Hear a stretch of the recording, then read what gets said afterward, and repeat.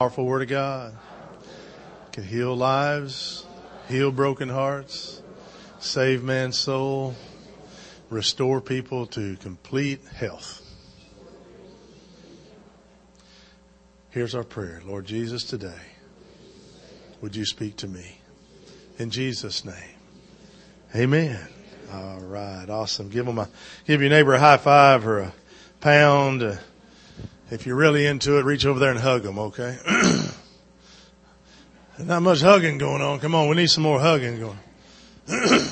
I don't see any hugging going on. This side not hugging much. This side, they're lathered up over here, but how about this side?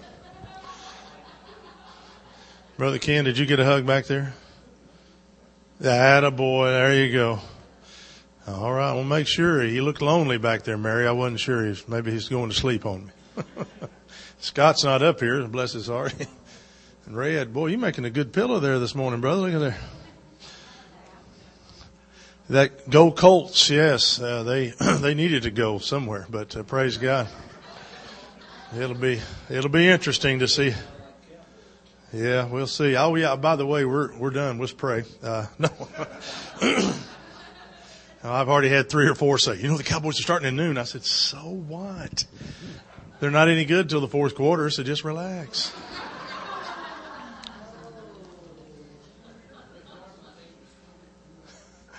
I'll tell you what. Oh, well, we're here to serve the Lord today, aren't we? Whoa, do you remember when you were a kid how certain kids got nicknames that you remembered them by? I was reading an article this week and ran across a few that just blew me away. For instance, a first grader whose name was Sticky Lips McGee because they ate glue all the time in the first grade. In second grade, Tommy the Nose Picker Turner. Third grade, this was a little girl, Bucky the Beaver Banfield. She had them big old teeth in the front. So I thought, well, it wouldn't be fair to pick on people I don't know. This needs to be more personal, so I'll throw mine in. In the fourth grade, I got the nickname Old Weird Harold. Thank you, Bill Cosby. Old Weird Harold. He was 6'5" and 20 pounds. They used him to get the football out of the sewer. Well, it didn't fit me, but the name Harold did, so I got that the rest of my growing up years. Hey, here's Old Weird Harold. My brother was the worst of all. But wouldn't it be sad if the things that we were called growing up, those nicknames we received, really defined who we were? It'd be sad if that happened. We often try to sum up and define a person based on a single moment in their life. And sometimes you can. Sometimes you can, but most of the time you can't. Because when that happens, the richness of that person can be lost and the true meaning of their life forgotten. So it is with Jesus. A name that everyone knows. Ask Britt Hume. Britt Hume mentioned that Tiger Woods could find complete recovery and restoration if he had a relationship with Jesus Christ. I was sitting there listening to that going, this is a TV commentator, a TV reporter, a TV announcer, a TV man. And he's telling Tiger Woods, leave Buddhism and come to Christianity. That's what he said. I'm going, that'll work. Wow, did he get lambasted for saying that? Everyone attacked him for being this wild-eyed fanatic, right-wing extremist, terrorist, because he mentioned the name Jesus. Isn't it amazing that what that name does to people? I mean, if you're at a party and you're having a great time and everybody's kind of being themselves and somebody comes in and mentions the name Jesus, changes the whole tenor of the group, doesn't it? I've told you when I'm out with you, and I don't mind if you introduce me as your preacher, that's okay, but don't do it right up front. Let's get the conversation going a little bit because, everything changes when they find out you're the preacher. Oh man, our Sunday school buttons, I mean to tell you, they won hundreds to Jesus. You know, you hear about all the service, all the ministry. Come on. 5 minutes before that, you weren't even going to church anywhere. So, you know what I'm saying? Jesus, boy, he brings out a lot. And people know that name. But do they really know him? They know about him. He's that guy that came and died on the cross. And that seems to be the most significant part of his life that we know and remember and we talk about. If you say, who is Jesus? Oh, he's the guy that died on the cross. But there's something even better that I want us to catch this morning. Jesus' death is important, but it's not the whole story. Last week we talked about how every story has a villain. And the antagonist of our story isn't a person as much as it's a problem. It's a pattern of evil that's been introduced into our world. And what was that villain's name? Do you remember from last week? Sin. Sin is the villain that's been introduced into our culture. Sin has hijacked the original concept of creation and has kidnapped and murdered and is the terrorist in our story, the story of everything.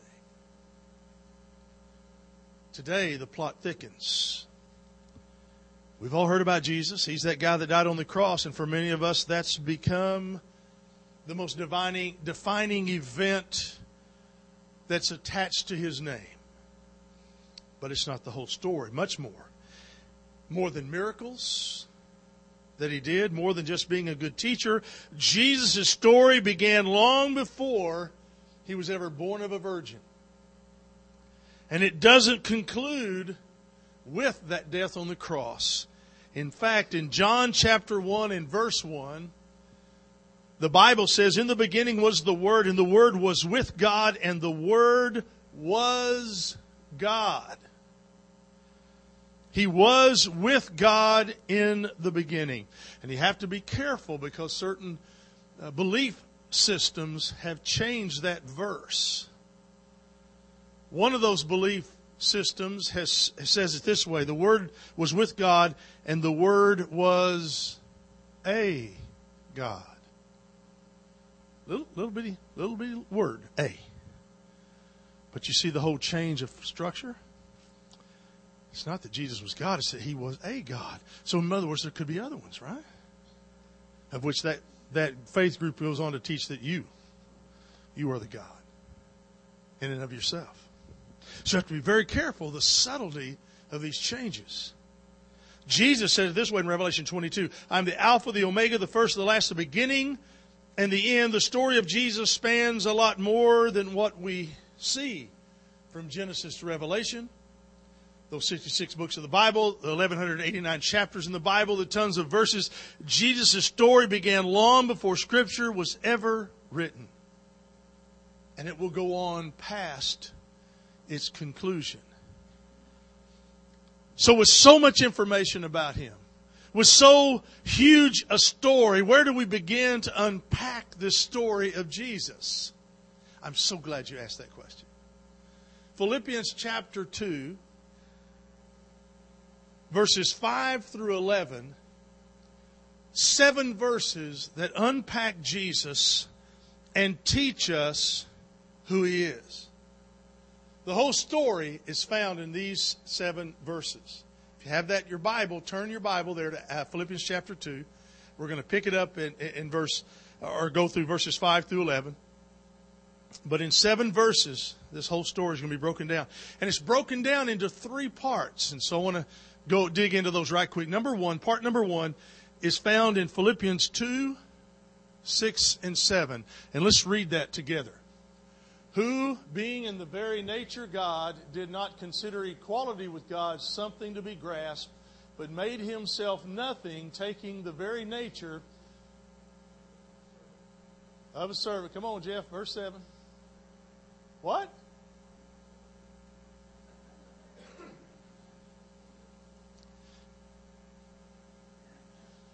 Technology's a wonderful thing, isn't it? Preacher ought to look those over before he starts to preach them. Is there more in verse 7? What is it?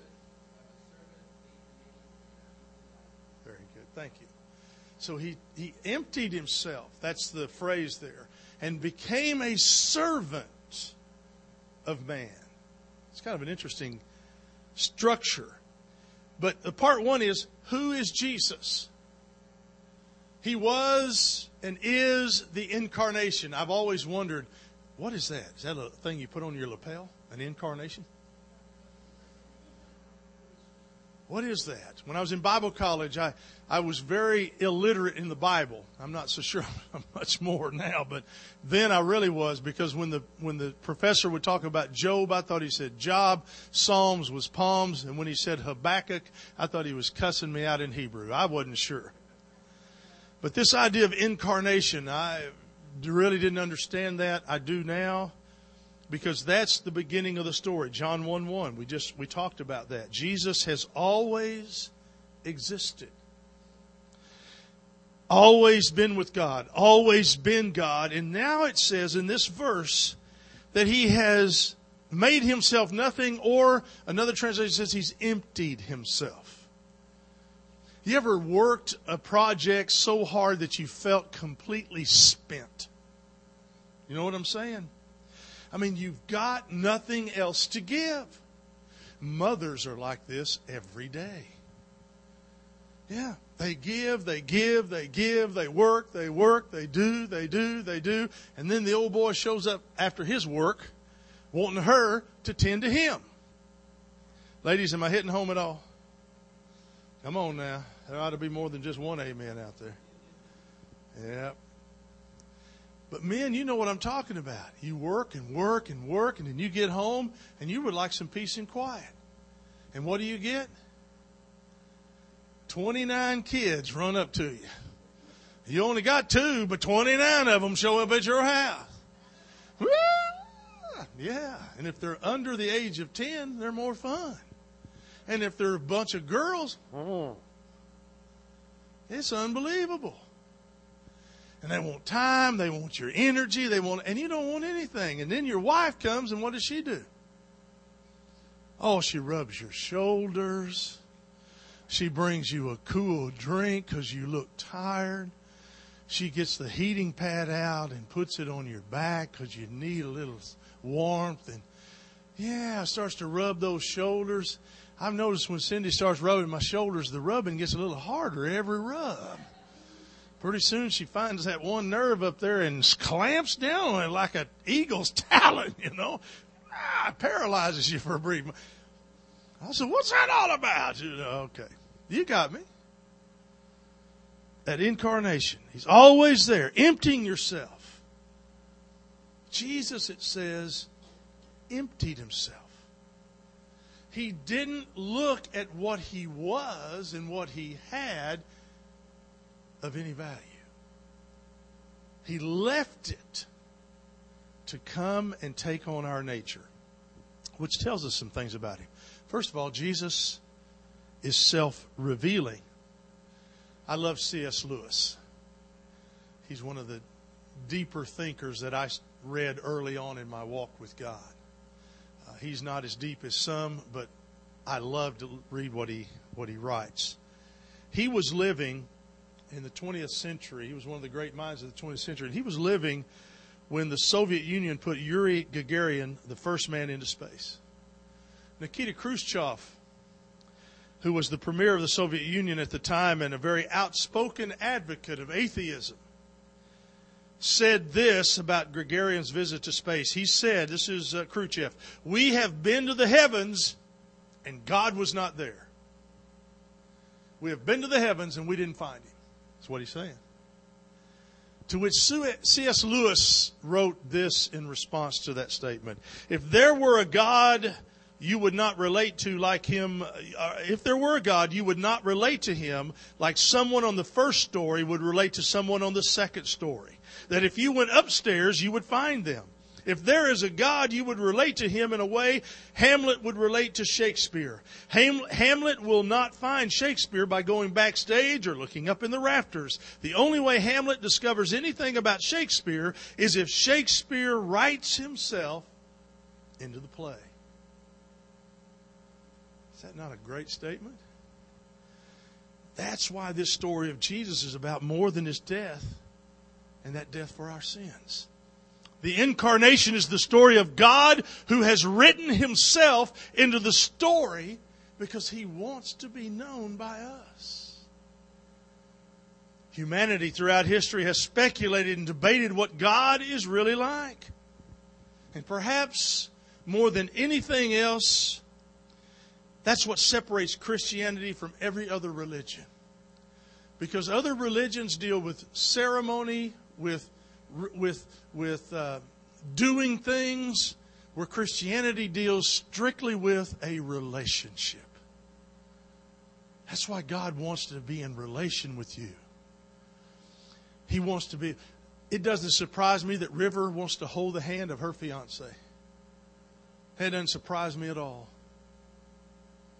It doesn't surprise me at all that Jerry Bruner wants to stay at the hospital next to Dwayne when her health is worse than his. But she wants to be it. She don't want to leave his side.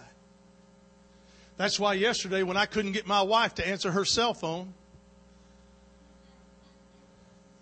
who I get raked over the coals for not answering my cell phone because I'm in a ditch in a diabetic coma, which I hear all the time because I didn't answer my cell phone.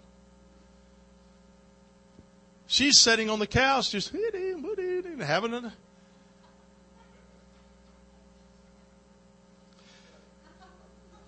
I'm telling you, I love that girl.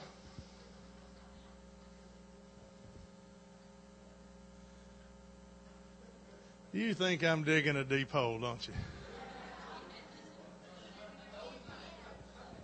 Well, then jump in here with me. Come on. I think I'll go back to preaching and let go of that stuff there. Because the bottom line is she cares about me and wants to know where I'm at. And if I'm not answering the phone, she's concerned. Because diabetics, that's what. We can be driving down the road and all of a sudden, we're done. Because if your blood sugar drops, you're not going to be with us much longer. So I understand her concern.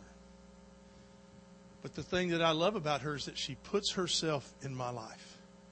What I love about this story of Jesus is that God himself put himself in our story.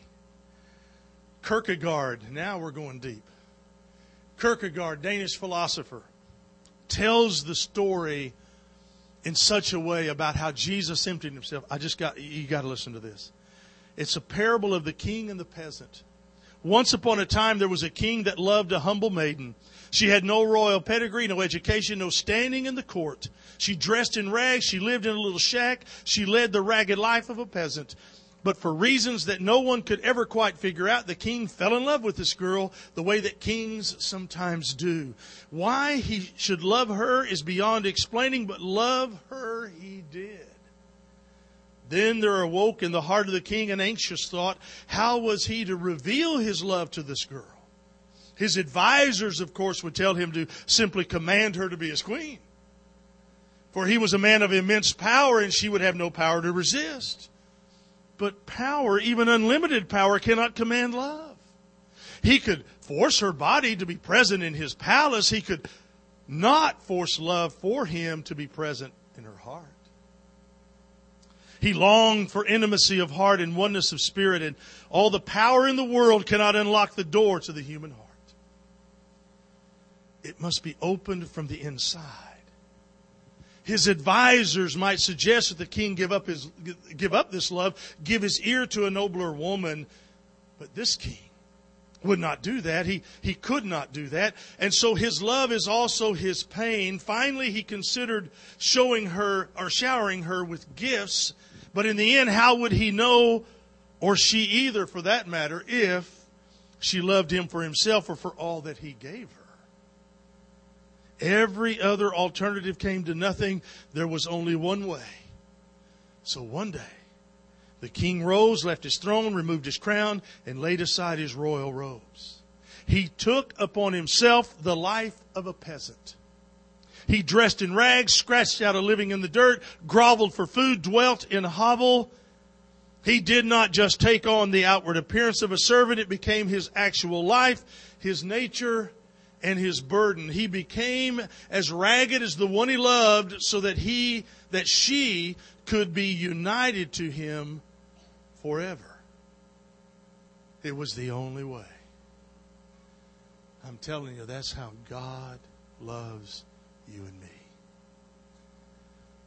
He loved us enough to come and to be a part of our lives, who we are and what we are. That's the story of incarnation, motivated by immense love for people. The next part of the story is found in Philippians 2 and verse 8. And it's part 2. It's what Jesus did. Theologians call this atonement. And it's the part of the story that we're most familiar with because Jesus' death on the cross is mentioned here. It's found in verse 8. It says, and being found in appearance as a man, he humbled himself and became obedient to death, even death on a cross. Any of you ever see or hear about the movie Atonement, Oscar-winning movie Atonement? It's the story of a young girl who ruins her sister's and her sister's boyfriend's life by making false accusation, so much so that she can't take it back. And the whole movie is about how she spent her life trying to make up for what she did, to atone for it, but none of her efforts could ever make that happen. Atonement means to make things right. That's what atonement is. Jesus experienced, and how did he bring atonement to us? A couple of ways. He experienced a substitutionary death. He left his rights and luxuries and became a man, just like us. You say, I can't overcome this habit, this temptation in my life. Jesus has felt that same temptation and habit. Boy, he's just stronger than I am. But you have the capacity to stop. You have the capacity to change.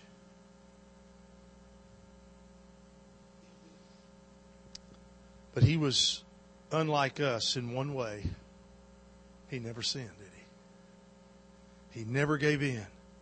God atoned for our sins by substituting Jesus. He died in our place and rose from the dead. This may be one of those truths that we've grown too familiar with over the years, but don't miss the power of it. John Stott, great Christian writer, puts it this way: sin is man substituting himself for God, and atonement is God substituting himself for man. Jesus made right through his death what we are powerless to do. Jesus atoned for our sin by putting our sin to death in his body. I learned atonement when I was younger. Back in my 10, 11, 12, right in there, at the football stadium by our house, and we were within walking distance of that. We'd go every Friday night and watch the Mighty Coyotes play in Wichita Falls, Texas. At that time, they had, now they have a little box thing that you put your drinks in and carry them back. They had it was a flat cardboard piece with 4 holes in it. You stick the cups in there and carry the cardboard piece. But man, it was great because it was a flying instrument with no cups in it. It's like a Frisbee. You could take that thing, man, it just. So after the game, all the kids would go out on the field because that's what kids do. We're all in awe of these players and all that stuff. Well, I happened to have one of those laying there on the ground, so I decided I'm going to sling that sucker. So I grabbed it, zoom, man, and I was watching it go zoom, zoom, zoom, right in the back of the head of the biggest bully in the high school in Wichita Falls, Texas. He turned around, and I guess I had that look like, I just threw it. As he came on a dead beat to me and began to pummel me right there on the field. And I don't know, I lost count after 100. No, I'm teasing. But after what seemed like 100 hits across my head and my face and my body, I hear this voice, "Stop!" Huge, booming voice. And I looked up out of the one eye that was still available. I looked up, and my brother had grabbed his arm and had thrown him 5 yards away. Now, I thought this bully was huge, but he really wasn't. I mean, he was a runt, especially compared to my giant brother. Because my brother grabbed him and threw him over there. He got up and started pummeling my brother. Well, that didn't last very long. Pretty soon he crawled off and went on back into the sewer where he lived. I'm just teasing. It just makes the story sound better. But I never, through that one eye, never saw my brother in a better light. And how atoned he took the penalty for me, because that guy beat him up, or tried to. And I tell you, on the way home, well, he got his revenge, because brothers can do that. So, but I didn't care, because he had saved me from death. I thought that guy was going to kill me. And in that silly story, and that little story, it's just this big compared to what Jesus did for you and me. When the pummeling began with sin, Jesus stepped in our place. And he took it upon himself. He experienced a substitutionary death, and then also Jesus made an unimaginable sacrifice. Now I want you to know something. I love you as a church. I love all of you. I am, however, not quite ready to die for you. Not quite. Now, if there were a bus barreling down on you, I had the chance to push you out of the way and save your life, I might do it. But I am going to warn you, don't test that theory. I love you, but I'm not ready to die for you. And I can guarantee you right now, I have 3 boys, and now I have 2 daughter-in-laws, and I have a granddaughter. I'm not going to give up any of them for you. Well, that's just, well, preacher, I'm sorry, I just probably won't do that. I don't think I will sacrifice my children for any of you. But I know somebody that did. I know somebody that did. Sacrificed their son for me. I was going to show you a video clip, but I can't even watch it myself. It's about a man that ran the switch station for the railroad.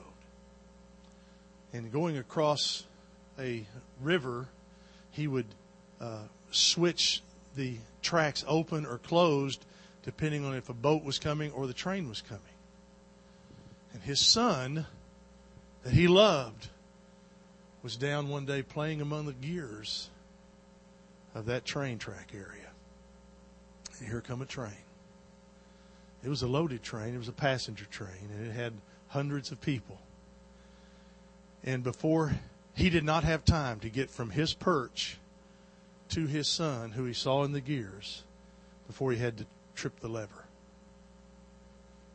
So he had to make a split decision. Am I going to save my son or save all these people?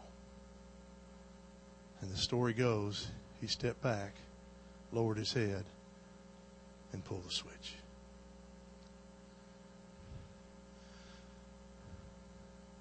I'm telling you, you got to stop and realize what your Heavenly Father gave for you. It's an unimaginable sacrifice. Part 1 is about the incarnation. Part 2 is about atonement. And then in verses 9 through 11, Part 3, this is what Jesus will do. Who is He? What's He done? And here's what He will do. We pick it up at verse 9. Therefore God exalted Him to the highest place and gave Him the name that is above every name. We just read these a while ago. That at the name of Jesus every knee should bow in heaven and on earth and under the earth, and every tongue confess that Jesus Christ is Lord, to the glory of God the Father. Now what is that all about? It's talking about the future of the story of Jesus, the part of the story that's still yet to be played out. You remember our governor in California played the character Terminator. Remember, how would he say that? Oh, I'll be back.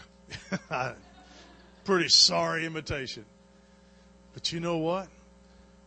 That's the phrase that Jesus used when he left. He said, and the angel said, as you see him going, you will see him come again.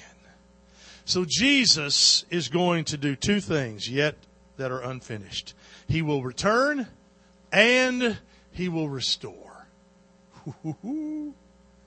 He will return and he will restore. And I bet many of you believe, who understand the life of Jesus, that you tend to overlook these two things. They're what keep you going. They're what give you hope. That prize is still in sight. You haven't attained it yet. Paul said that, didn't he? Old guy. Wrote most of the New Testament. Pretty much a guy that God looked to get some things done for his kingdom, right? And what does he say at the end of life? He said, I find that I haven't attained it yet. I haven't reached it yet. I'm pressing on toward the upward call of God. Hey. So don't quit. Don't lay back. Don't hold back. Get on the run. Let's go. Let's go. Let's go. I was trying to keep up with Corey and Megan yesterday afternoon. They'd be half a mile ahead of me and look back. Hey, Dad isn't here. Well, I'm coming. I'm coming. You know, that's all right. Because the main thing is I keep coming. You got to keep coming. Don't quit. Don't let life knock you down. Don't let anything stop you or derail you or cause you to quit. Jesus came and he died on the cross and he rose from the grave and he went to heaven and he's waiting to come back. And he's going to come back and he's going to restore. And when he comes back to restore, he's not just going to restore. He's going to restore things the way they used to be. It's going to be perfect again. I cannot wait for my first perfect bowl of butter brickle ice cream. You know that I know that I know. I can't wait till where my left knee will bend completely instead of creaking and crackling with the arthritis that's stuck inside of my knee. I can't wait till I don't have to get up and check my blood sugar and take a certain amount of insulin so I can actually eat a meal. I just want to sit down and eat without all that. Yeah. I want to drink sweet tea made out of real sugar. Pepsi's got a throwback version now, right? What's the throwback? Made out of real sugar. Makes you wonder what they've been putting in those cans. I mean, there's all around us violence, destruction, suffering. I don't know about you, but it's been hard to watch some of the coverage in Haiti. The one that struck me early on was the guys trying to lift the partially part of that building off the bottom half of that man who was struggling to get out from under it. He was still alive, but the building's laying on top of him. I just, wow. Wow. The woman who was laying there crying and rolling around, and her family was trying to comfort her. And when the reporter found out what was going on, she had 5 children die in her eyesight. The roof collapsed on those 5 children. She got out. I can't imagine, can you? I can't imagine a God who looked down from heaven and saw what he saw. The nails in his hand and the crown on his head and the whip marks on his back and the nails in his feet. That's why at 3 o'clock in the afternoon, creation went haywire. Because the creator of the universe turned his back on it. He couldn't watch it anymore for a brief moment. My opinion, it's not written in the Bible, but that sure sounds like the God I know. But the great news is, he turned back around. The great news, he turned back around, because on the third day when Satan thought he won, Matthew 19:28, Jesus spoke of his return. He said, I tell you the truth, at the renewal of all things, the Son of Man will sit on his glorious throne. And the Greek word for renewal is the word palagenesia. Jesus' mission was to renew the earth, renew the political system, renew the social system, renew the economy, renew the human heart. Won't it be awesome? For all, I get so tired of listening to the world tell us how bad we are. Okay, Al-Qaeda, where's your support for Haiti? Okay, Bin Laden, where's your support for Haiti? We've already sent millions and billions, and we're sending people, and we'll keep doing it. Why? Because that's the way we are. That's the way Christians do. Amen? We just keep doing it. Does our country need some help? That's a whole different sermon. But there will never be another natural disaster. There will never be another war. There will never be another famine or an economic depression or any selfishness or hate when Jesus comes back. In fact, he says it this way in Revelation 21:4. There will be no more death, no more mourning, or crying, or pain. The old order of things has passed away. Worship team's going to come help me close. I have to admit, I've at times in my walk with God have missed this point. I get too self-centered. I get too self-focused. I pucker my lip out and I pout about how I need this or don't have that. Oh, God, where are you? Do you remember how the cries on 2001 at September 11th? Where was God when the Twin Towers were attacked? I love what one commentator said. Well, why should he help us? We've kicked him out of everything else. Boy, so true. So when you think about your walk and your life and the calamities that are coming in your life, and boy, sometimes they come and you think, I don't think I can take another day. Well, I just want to ask you one thing. Who moved? Who changed addresses? You think God moved? No, you did. We do. Because we start handling stuff on our own. This story of Jesus, we're told how to do it in Philippians 2 and verse 5. Verse 5, it says, your attitude should be the same as that of Christ Jesus. Father, I ask you this morning. The best is yet to come, Lord. There's days when we feel the joy of your Spirit in us. There are days when we struggle, but the bottom line, God, is that you are here and you are with us. But there's going to be something greater is yet to come, because you are going to come and restore the perfection that none of us have ever experienced. We must have this attitude that Jesus had, that we must empty ourselves for you and give that to you. All of us who are united with Christ make up His body here on earth. We are His functional beings on this planet. His return is taking place through us. His restoration is happening through us. We are key workers in this great restoration project. Every time we show people the love of God, we are restoring them. Every time we do what's right, we're bringing renewal. Every time we navigate somebody to God, the world comes closer to what God created it to be.